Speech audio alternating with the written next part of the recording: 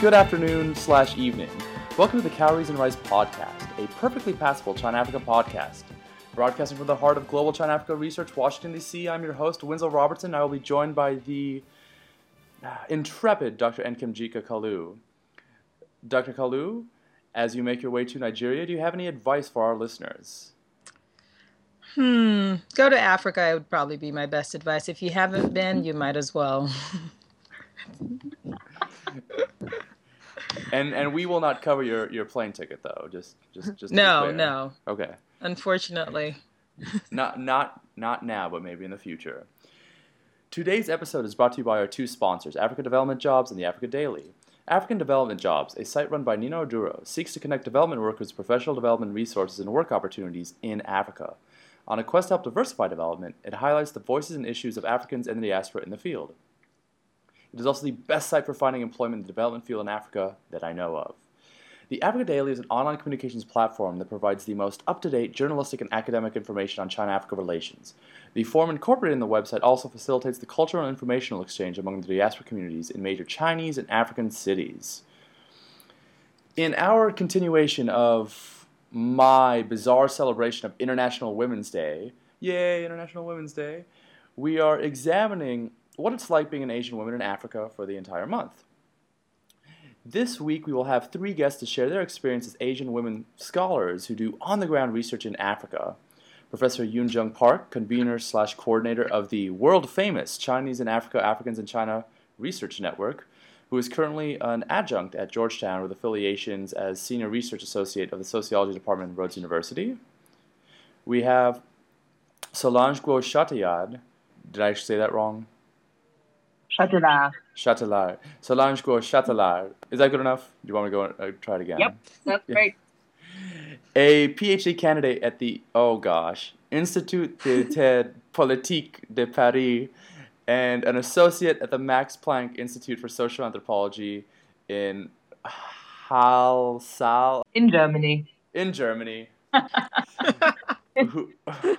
Whose work studying Chinese communities in Zambia got her a job as production assistant in the film When China Met Africa. And last but not least, Miss Vivian Liu, a PhD student at Stanford University's Department of Anthropology, looking at economic networks linking African merchants to production and trade sites of everyday goods in Asia and Africa. Professor Park, Solange, Vivian, welcome to the pod. Thank you. Thank you. Nice to be back. Yes, for two of you, this is another time on the pod. I'm very happy to say, and we haven't, permanently scarred you from the experience. I'd like to also wish you all a very happy International Women's Day. Are you doing anything special for the 8th, Professor Park? I just celebrated International Women's Day with several great friends with whom I graduated from the Fletcher School of Law and Diplomacy many, many years ago. And we celebrated multiple birthdays that are coming up this spring, including my own next week, as well as the publication of an op-ed by one of my friends, Marcia Greenberg. Ooh. Solidarity. Yes, absolutely. Solange? I don't actually usually celebrate International Women's Day, but today a very good friend of mine and colleague at the Max Planck Institute from Uzbekistan had a very nice lunch at her place where she invited a group of women colleagues, and it was wonderful. From Central Asia mainly, and we had plov, which is a traditional Uzbek dish, and that's what we did, and it was cool. That sounds really, really fun. What about you, Vivian? I've never celebrated before, but I did come to see my mom this weekend, so I'm celebrating her. Yay! Yeah. And for the second time on the pod, I will explain my embarrassing International Women's Day story, in which International Women's Day is a labor holiday, and trying to in China it's actually a really big deal. It's women usually get a half day, they get a free meal, usually a free lunch, and I of course thought it was like a Valentine's Day in China, which it's not. It's a serious labor holiday. So I was dating my wife. Well, my then girlfriend, now wife, and I, got a really nice suit, got flowers, got a reservation at a good restaurant, and I showed up to pick her up at work, and, hey, happy International Women's Day. And my wife just could not stop laughing at me because she could not figure out why the hell I was doing this. She thought it was like an American celebration of International Women's Day. Well. That's cute. So, well done, Winslow. so you guys definitely celebrated it, much better than I ever did. And we are celebrating it here on the pod by telling women's stories. So yes, solidarity. Could you each tell us a little bit about what you were up to and how you each know each other? And we'll start with you, Vivian. Sure. Well, you gave the bio above or earlier.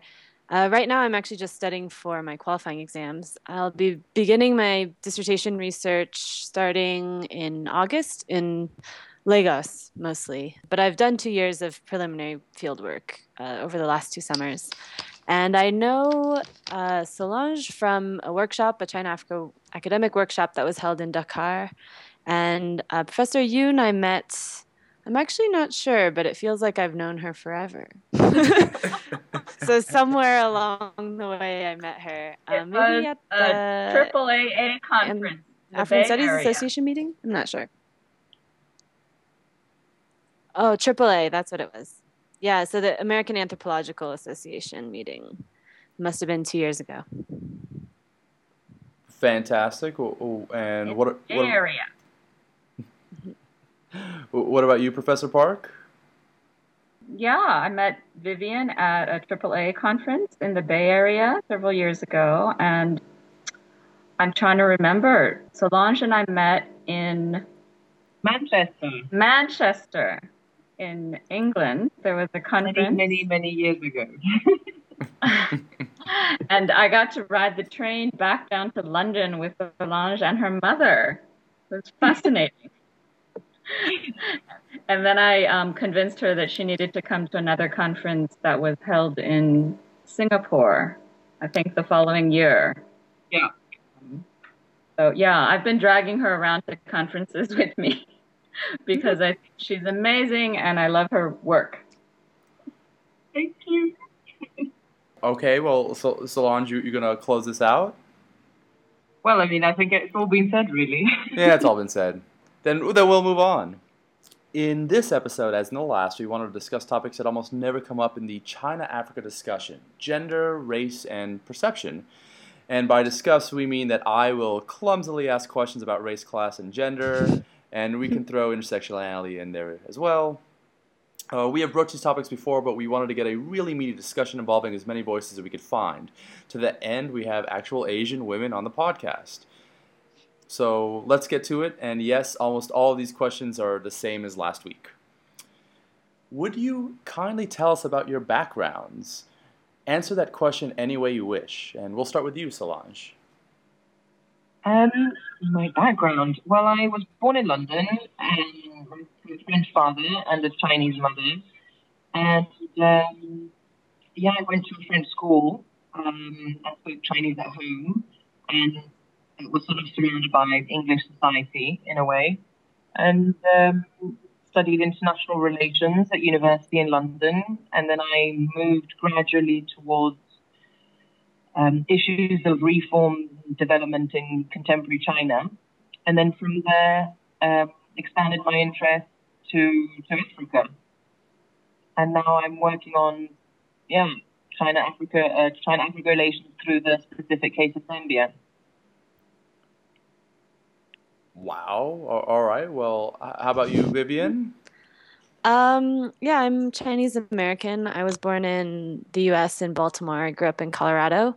And in undergraduate, I studied African studies. And I guess how I got to start researching on the African merchants who are going to China was I was in Tanzania for a Swahili program one summer, and just people would ask me every once in a while, oh, hey, you're Chinese. Do you know any factories or any people I could talk to? And I didn't know any, but I thought it was really interesting that people wanted to ask me those kinds of things. So I ended up following up on that.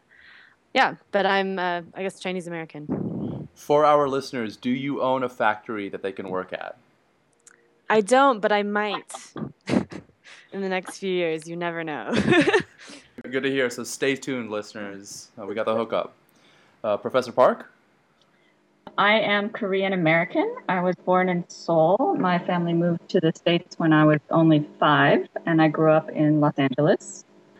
I actually thought I would be a Latin Americanist when I grew up, and that obviously didn't happen, though I speak fluent Spanish. When I was at the Fletcher School studying for my master's in international relations, my area of focus was, in fact, Latin America, and I did a master's thesis on Mexican politics.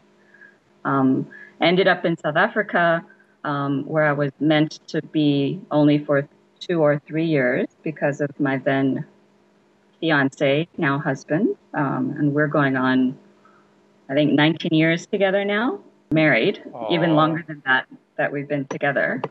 So I ended up moving to Africa in 1995 in January and living there until the summer of 2010. So what was meant to be 2 to 3 years ended up much, much longer. Our daughter was born in Nairobi, Kenya, and she's waving at me in the background. And she grew up in South Africa. We moved back there from Nairobi when she was only about 18 months old. So I've only been back in the U.S. for going on 4 years. And yeah, in terms of my research interests, I had been working in development on women's issues in South Africa for a while, and I decided to go back and get my PhD. And as I was searching around for a good research topic that would keep me engaged for long enough to actually finish it, I ended up looking at the Chinese South African community, which is the smallest minority community in South Africa with roots in that country going back to the 1600s. And because so few people knew that there were Chinese in Africa, I thought it would be worthwhile looking at this community and looking at issues of their own identity, how they saw themselves, how South Africans viewed them, particularly in light of the political changes that were taking place in South Africa with the ending of apartheid. And so it was fairly easy for me to segue from looking at Chinese South Africans to looking at new Chinese migrants who were arriving on the continent as I was completing my PhD in the mid-2000s. I was going to ask, and I think if you could just answer in reverse order, that would be fantastic. Do you feel that your background affects the way that you were perceived in the different African countries in which you did research? And could you elaborate on that and provide some examples, please? Okay, I'll go ahead and start. This is Yoon Park again. So in most African countries, if you look like us, like me, then you're Chinese automatically. I used to turn red trying to explain to people that I was Korean American, and nobody knew what that was or what that meant. When I said I was born in Korea, people asked me, "Oh, what part of China is that?"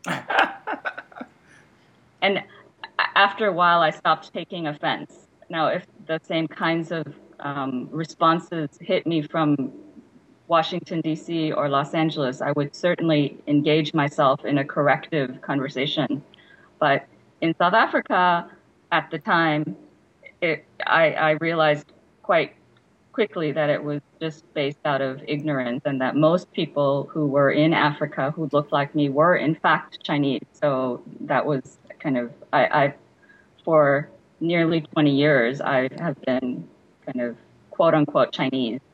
And I joked around at the first presentation that I gave when I came back here that I've recently become Korean American again. This is Vivian. Let's see. Well, as I said before, how I guess got to even my research topic was inspired by how people were reacting to me and asking me about China. And so in that way, it's affected, I guess, even the types of things that people want to talk to me about when I'm there. Now I work in Lagos, and there is a Chinese community there. Although I'm not doing research specifically with them, I get a lot of Chinese people approaching me and talking to me, and it's actually been a really amazing research support almost for me, kind of building community outside of just my academic work, things that are directly related to my academic work.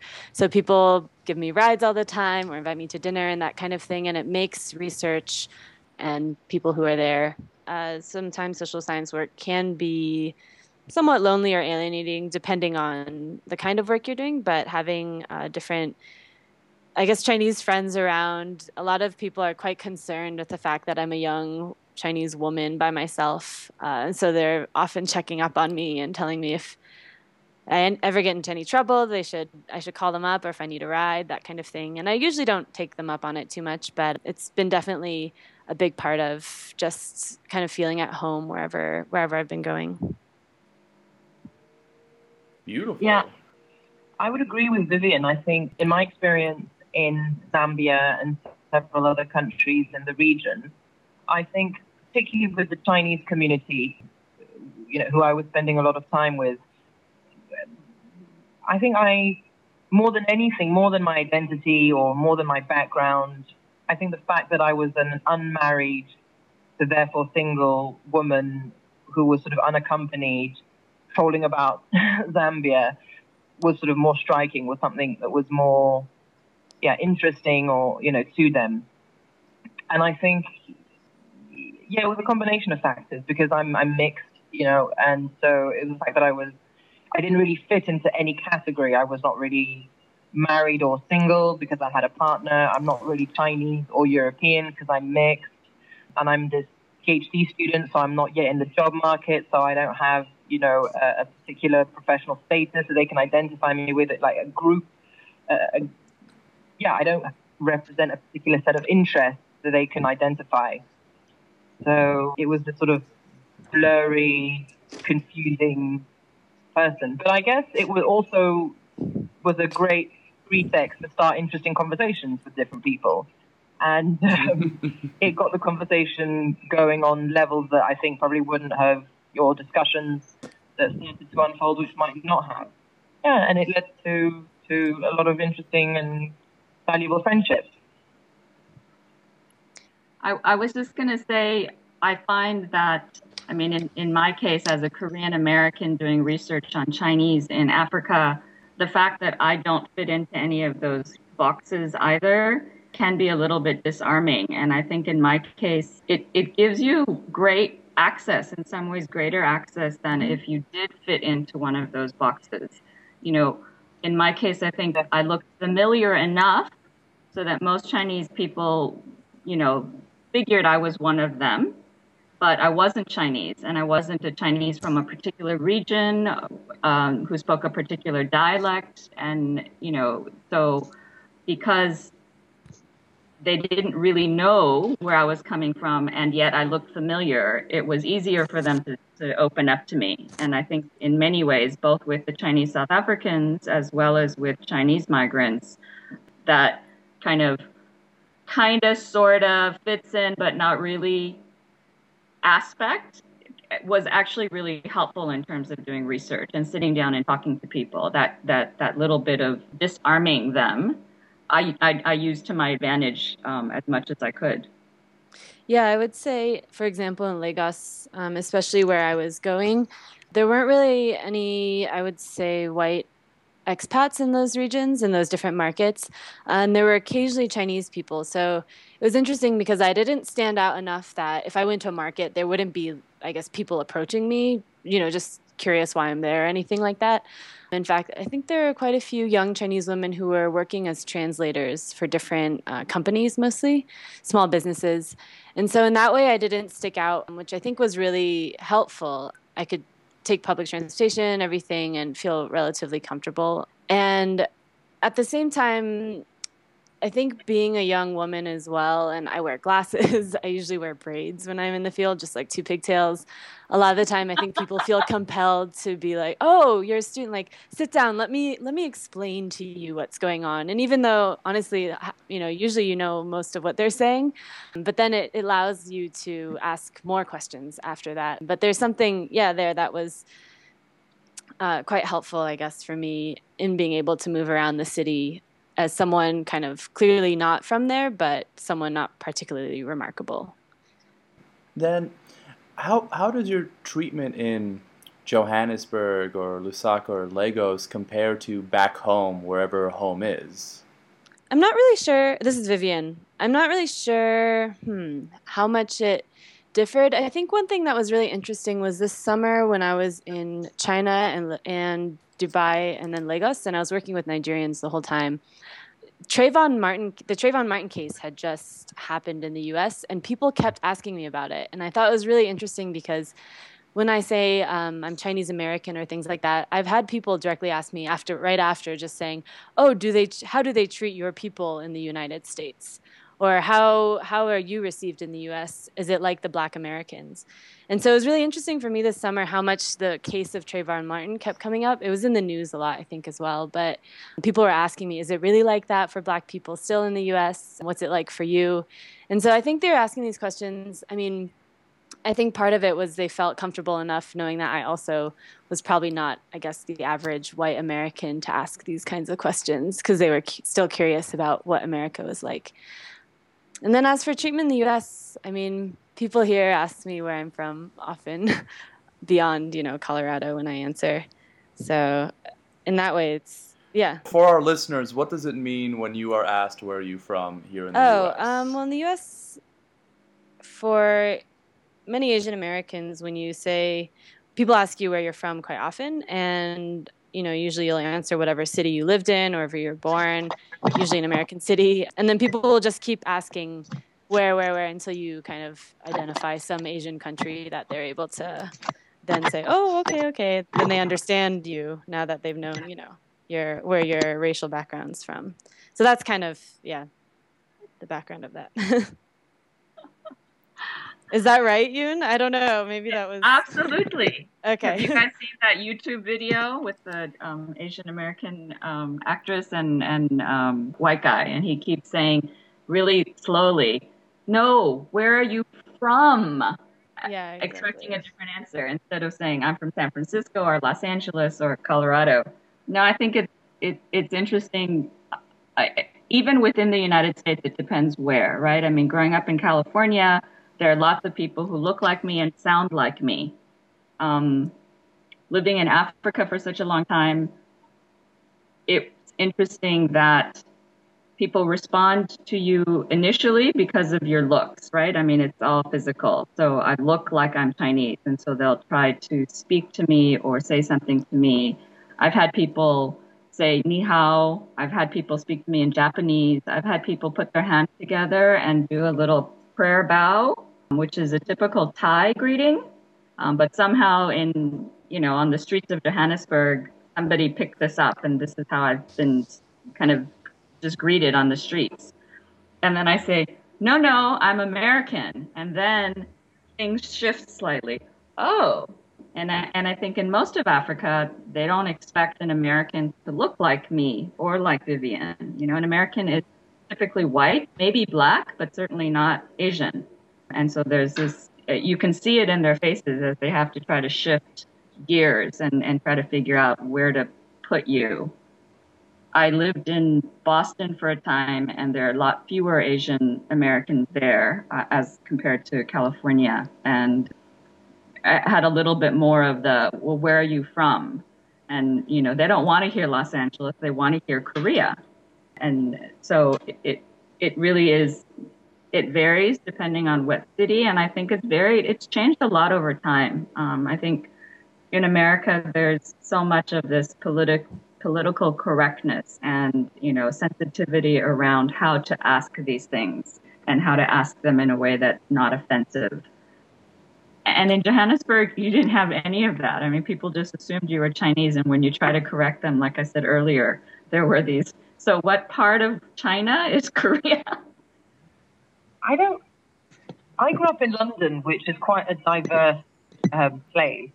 And I was very lucky to have gone to a French school, but it was full of international people who were all sort of half Lebanese, half German, or, Algerian French, or Jamaican Ghanaian, so no one really paid much attention to, at least at school, paid much attention to where we came from, and it was more about who are you as a person, and that sort of was very, very strong, and in a way has influenced me in how I feel about myself. And so I guess I don't know if I don't think people treated me any different in Sri Lanka or in Assam or in Johannesburg or wherever. But one thing that did strike me though was that when I was walking, in the streets of Zambia, there was never any doubt for the locals, at least, that I was Chinese. So people would shout at me, across the street, same things they would shout probably to Vivian or. And I thought it was really interesting because you notice that elsewhere people don't really really know where I'm from. They ask me if am I Mexican, am I Brazilian, am I Indian? I got one like, are you Canadian? I just thought, wow. I was like, what do Canadians look like? But like in Zambia, what I found interesting was that in the eyes of the locals, they could really distinguish, Asian features, or they were used to seeing a particular type of physical features. It's about how you treat people at the end of the day and how you talk to people and how you're willing to listen to them. Anybody want to add to that about differentiating between Asian people? In Lagos, it's quite interesting. People come up to me and they say, "Oh, are you Malaysian? Are you Thai?" My sister-in-law is Malaysian. And I'll be like, "Oh, no, I'm not, but that's interesting." And apparently a lot of Nigerians go to Malaysia, especially for education or higher education. And so I've gotten into different conversations of being, "Oh, well, why is your sister-in-law Thai?" And then they'll say, "Oh, my brother went there for importing this, that, and the other." So it's been interesting because it actually opens up quite a few conversations about what's going on between Nigeria and other parts of the world, especially in Asia. Just from which you just get from people asking you if you're a specific Asian country that they happen to know a lot about. Dang. So who's a typical foreigner in the American European Academy, and how do you compare to him or her? And I will let Solange answer that question. I think if we're talking about academe, for me, who's maybe a typical foreigner, I don't know if that's the right word, but I guess would be someone who's versed in canons that are different from the ones that we're taught in the traditional Western social sciences. I can only speak of the social sciences because that's what I study. So people who, I guess, it might also be a paradox. Maybe there isn't, maybe there really isn't a whole canon which is different to Western social science, because it is by definition born perhaps in the West or in Europe. So it would be someone who is used to a different lineage of concepts, a different genealogy of problems and issues that they've tackled in different ways, using different resources. I'm not that interested in nationalities as much, or even the location of the university, I guess. But yeah, someone who, otherwise everybody's talking the same language. I guess that's what the objective of academe is to create a platform where there can be a collective effort in developing common concepts that can be applied to different situations, but ultimately we're working with similar concepts, even if we're criticizing them and challenging them, but it sort of somehow still brings people from different horizons together to discuss common issues. So I guess a real foreigner, would be someone who kind of trained in a very different set of ideas, rooted in a very different intellectual tradition. I guess that would be a foreigner for me. I was just curious, and Kem, is that what you were getting at? I'm not sure I understood the question. So when we asked this question last week, we were particularly interested in looking at the whole idea of a foreigner. I think the term Muzungu, if you've been in East and like Southern Africa, and I think with the group that we'd spoken with last week, when they went to the different countries in Eastern Africa that they had visited in and worked in, they were being treated as foreigners, as Muzungus. And so they were talking a little bit about that experience and how for them the typical foreigner was your Caucasian individual and not so much the Asian. And then there was essentially talking about the new norm of having this new Asian foreigner, this new Asian Muzungu. And how people related with that and how whether or not they fit into that mold as a foreigner, whether they did the things that were expected of foreigners or if they were kind of different. Well, one thing in Lagos I know that I thought was interesting was actually there are quite a few young Chinese people teaching at the Confucius Institute in Lagos. And so the foreigner that people thought I was often a Chinese teacher. And so any of the students who knew any Chinese would approach me and just try and speak in Chinese, as they would to any of the Confucius Institute teachers. I know there have been quite a few, although not that many American or European social scientists coming to Nigeria. There haven't been that many super recently. I think there were a lot in the 80s and 70s. And then there was the kind of whole dictatorship era, I guess. At least for American academia, that's kind of where it dropped off a bit. But I've met quite a few of the, I guess, white students that do come to Nigeria. And honestly, walking around with them is quite difficult. I realize how different of a street experience it is being in Lagos as a white person. So in that way, the foreigner, I guess I'm associated with are these young Confucius Institute teachers that come for about 1 to 3 years, I believe. Some of them even have stayed longer if they liked it. And so, yeah, that's a whole other dynamic. I mean, I am going to be affiliated with the University of Lagos next year for my research. And even as I was doing it, the deans were very interested if I could help tutor or hold review sessions in Chinese, not as an official teacher, but as just something that as a graduate student I could contribute to the university. So that was a big dynamic for me, at least as a Chinese American researcher in Lagos.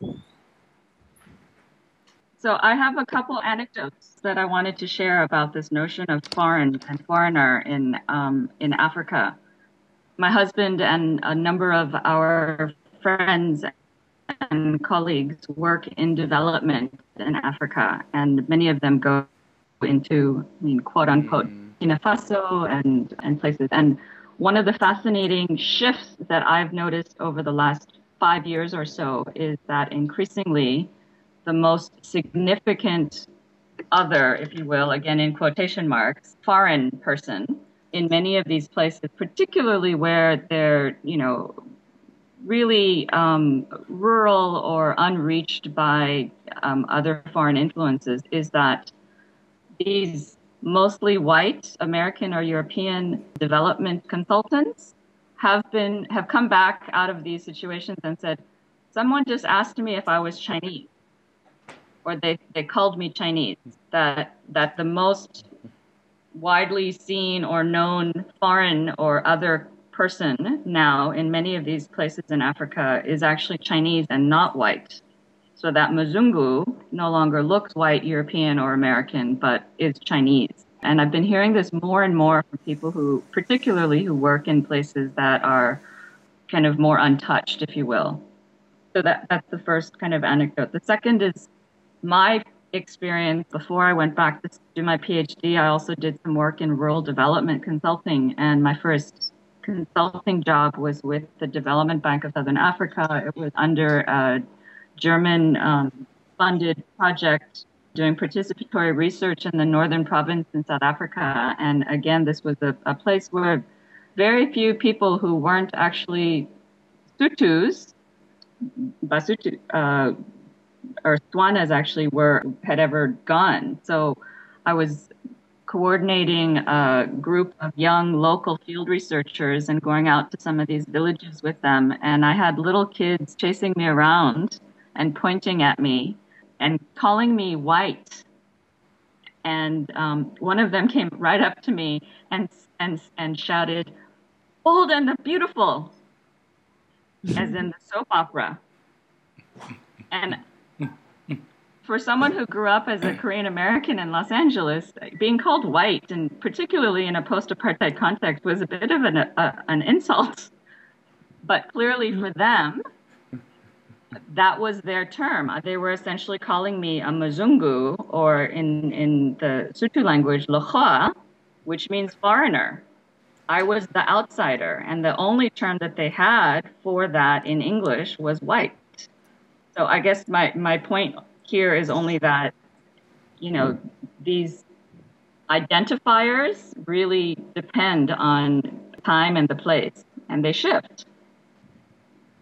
Yeah, I certainly would agree, and I think that in the case of Zambia, I didn't come across the equivalent of Mzungu for the Chinese, or at least I was certainly not called, a local term that specifically designated Chinese. I mean, they would just be saying Chinese. But yeah, I think you're right. They do shift, they do change, and I think that the arrival, or of this relatively large demographic group of Chinese people might create these new terms. But most of East Africa and Southern Africa is used to, they have had Asian communities living, in these parts of the world for quite a while. So they're used to Asian populations, maybe not Chinese or East Asian, but certainly Indian, the Indian subcontinent. I'm actually going to jump in and ask Solange, were you actually ever called Mzungu in Zambia? And I'm asking this because we have a slight, what's the word I'm looking for? We both have a similar background. I worked on a documentary in Zambia 3 years ago. I grew up in Zambia many, many years ago. And while I was doing that, I was referred to in Lusaka, just outside of Lusaka, in a little township, and I can't remember what it's called anymore. But on the same day, people thought that, first, a group of kids called me Mzungu and kept calling me Mzungu. And I am Black, African. There's no mistaking my heritage. But interestingly enough, the older generation thought that I was actually from Eastern Province in Zambia because I was a little bit lighter in complexion than your typical Zambian, which is also hilarious to me because I'm not Zambian. Yeah. But were you ever referred to or called Mzungu while you were in Zambia? Yeah. It was of course, I was called Mzungu at various occasions. But again, I think it's because I was not Black. I think a lot of people who are not, in my case, I felt that a lot of people who were just not Black were called Mzungus. But I think you have the signifier and what you're signifying. So the signifier is Mzungu, but what it signifies is different according to who's calling you the name. And I guess kind of got used to it. It was quite touching, actually, at times. And I wore it proud. I'm a Mzungu, so what? I actually got a T-shirt with Mzungu written on it, which I really like. But nice. What is the one thing that you want to let other Asian women know about living and working in an African country? It's interesting because I have a number of students right now who are thinking about going to Africa, and their parents are quite concerned about issues of safety and security.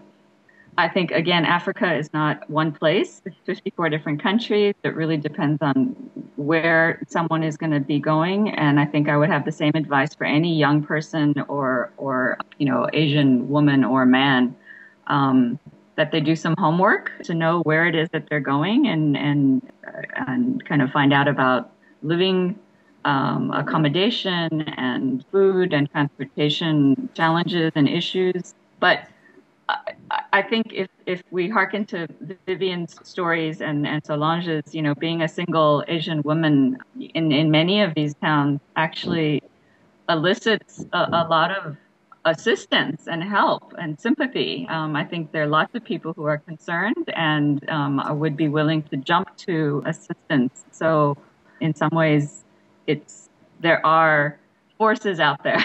And also, as Solange said earlier, it's not quite as uncommon a phenomenon anymore. There are lots of single Asian women who are traveling and living and working in many African cities now, either as translators for private sector or state-owned enterprises, teaching at various Confucius institutes, or on their own as independent migrants. Many of the women that we interviewed had decided on their own to move to Africa to try to earn some money, and because they wanted to have a different experience. So I don't think it's the same kind of experience that they might have had 10 or 15 years ago. There is a lot more, in most places, there's a lot more exposure to people who look like us.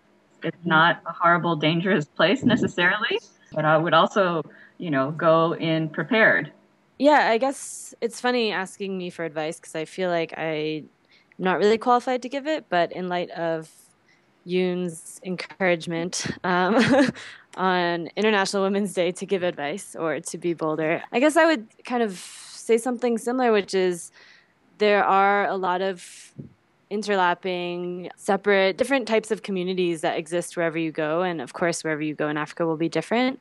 But I think something as an Asian woman, if there happens to be a Chinese community where you are, even if you're not specifically researching that, I think it's well worth your time to get to know the different communities around you. And so for me, again, it's not been directly a part of my research, but it's been a really, really fruitful part of just my living as a researcher abroad, getting to know Chinese people there, what their hopes for the future are, what their dreams are, what they're trying to get out of living there for a few years, for a decade, who knows. But it's something that can really only enrich your research experience and it gives you a really complex picture of what is going on economically, socially in any of the places you're going. And that nothing that you're studying locally is confined to that specific geographic place, of course. But, there's remittance, there's money, there's goods, there's people that are moving all over. And so getting to know as many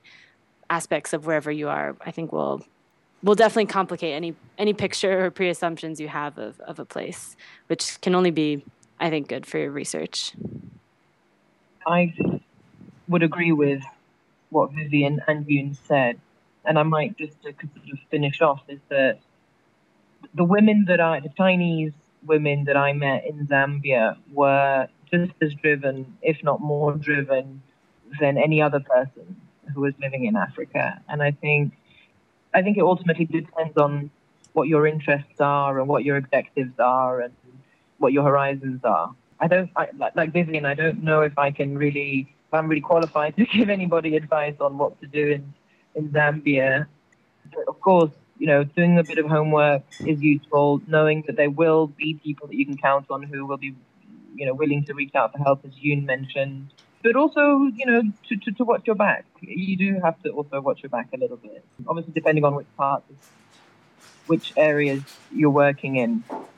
One piece of advice for any sort of single ladies who want to spend a lot of time on the copper belt, and be careful.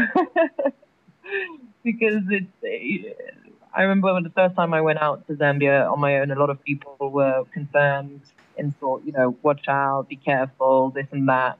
But I found out that, you'll find generally a lot of the problems that you'll face will come up or will emerge within the community that you're working with. So in my case, I got both best kind of help and the biggest challenges from working within the Chinese community, working with Chinese themselves. So, yeah, I don't know. I think that's it, really. Go, as Nikam said earlier, just go to Africa and check it out. That is excellent advice. Well, let's move on to recommendations. So, Professor Park, how about we start with you? I was going to recommend an article written by one of the members of the network, Cornelia Schiller-Treman.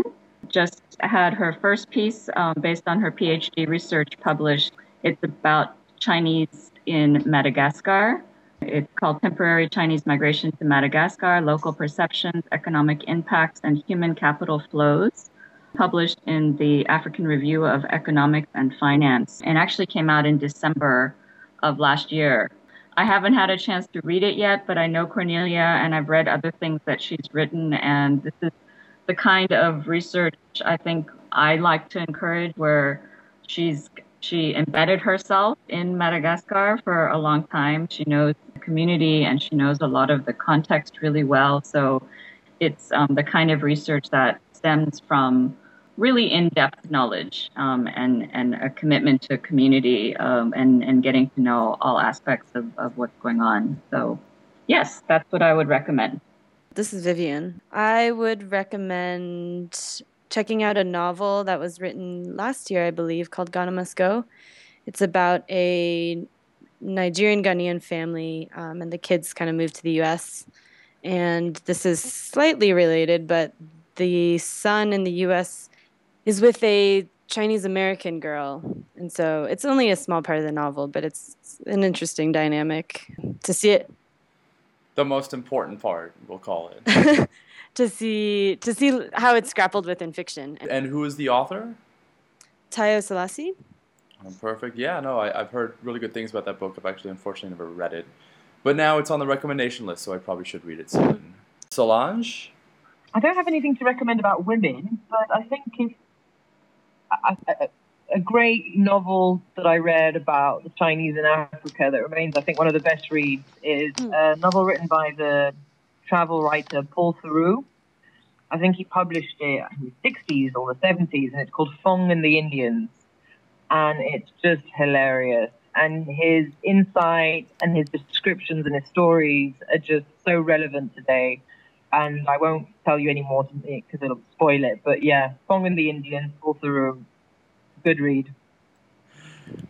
Perfect, man. I'm so happy we're actually going with novels. Novels will get a lot of love on this podcast. So thank you both. And, also thank you, Professor Park, for recommending, serious academic research, which I don't recommend that as much as I should. Luke Patty's book, that's another book. If you want some serious research, one of our members, I think, the AAC member, Luke Patty, has just written a wonderful book, I think, about, I think he was on... he was on the China Africa Project podcast. Right, he is going to be on this podcast too, because I'm going to... Yeah, but I don't want to invite him until I read the book. Yeah, I think he's doing wonderful, wonderful research and a valuable contribution to the field. On the Sudan. Yeah, on oil extraction, CNPC. Dr. Kalu, what about you? You have your recommendation? So in typical me style, I'm going to recommend something that's probably a little offensive. Oh, God. No, but it's hilarious. It was on CNN in Kenya. They have a new show that it's not on TV yet, but it's available online. It's called The Samaritans, and it's like a mockumentary of aid groups and all the ridiculously politically incorrect things that they do. And it starts out with a young white American college graduate that's underexperienced and winds up in Kenya as the manager of the Aid to Aid office, and then it continues to explore lots of other political incorrectness, and it's hilarious. So the CNN article about it and the link to the actual TV show, that's my recommendation. That's not that offensive. Thank you. I'm not going to edit that out. Thank you, Dr. Kalu, for your restraint. My recommendation is by a former guest on this podcast, Jacob Kushner. He wrote this piece for Think Africa Press called "Risky Business: Is China Wavering in Africa?" Now, the title is a little exaggeration, but I just love that, risky business, Tom Cruise 80s movie. So I told him he should be, the next one should be Top Gun or All the Right Moves or The Color of Money. But anyways, I like this piece because it actually kind of shows sort of the limits of these huge Chinese projects in Africa, where a lot of time you read about $100 million here or $9 billion there, and you're like, wow, nothing's like it. But he looks at only I think three projects in different countries, and sort of the limits that these projects the face and how they're actually not going through as planned. And if you're interested in sort of China-Africa relations, I like it because not everything is as smooth as a Xinhua press release states. I'll put it to you that way. And yes, and I just like the title, and Jacob Kushner's a cool guy. Before we sign off, how do people find you on the interwebs? Do you have a website or a Twitter account that you would like to share with us? We'll start with you, Solange. No, I'm not very good with media.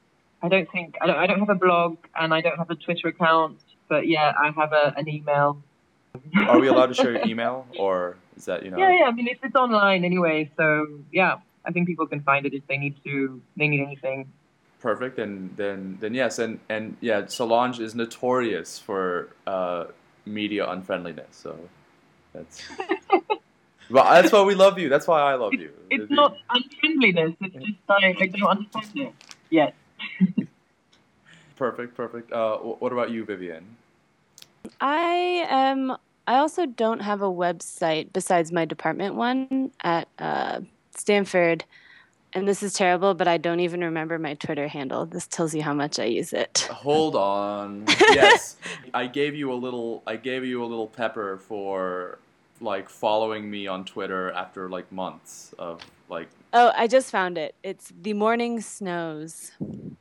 It's one of the best Twitter handles I've ever seen. You should be proud of it. It's actually my middle name in Chinese, Morning Snow. That is beautiful. It's so beautiful. 陈雪. Yeah, that one. Nice. And yeah, do you want to tell people about your other, website thing or not? I also work on another website called Microaggressions, and we blog about race, gender, and sexuality, mostly in the U.S. It's not really related to China-Africa things at all, but mostly U.S.-based about, identity and everyday experiences. Dr. Kalu, how do people find you? I can be found, I blog at nkemkalu.wordpress.com infrequently, but I do have a blog that's I'm working on right now, a blog post. I don't know when that'll be finally published in time, but I can also, exactly. To be determined. But I can also be found on Twitter at nkemekalu, and whatever blogs I have on WordPress, the good ones make it to cowriesrice.blogspot.com. Yay. Thank you.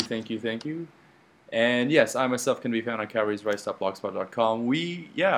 We're always looking for kind of other people to get on because Dr. Kalu blogs infrequently. I too blog infrequently. So, for content, if you have something to say, we would love to have you. My Twitter account is at Winslow_R. I generally do China African news. I've been kind of lazy recently and just been retweeting a lot of stuff that I personally find interesting. So I haven't been as on point as I should be. But my Twitter handle is still fun. And I do say some hilarious jokes every now and then. Not really. I don't know whether you should follow me or not. All right, that's about it for today's episode. We would like to thank Professor Park, Solange, and Vivian for joining us this morning from wherever the heck you guys are right now. Thank you. As well as African Development Jobs in the Africa Daily. This podcast can be found on SoundCloud, Stitcher, and iTunes. BlackBerry ? We hope to reach more media platforms in the future. We would also like to thank Mighty Mike of Pulse Recordings for composing the theme song. And thank you, dear listener, for giving us your time. Take care.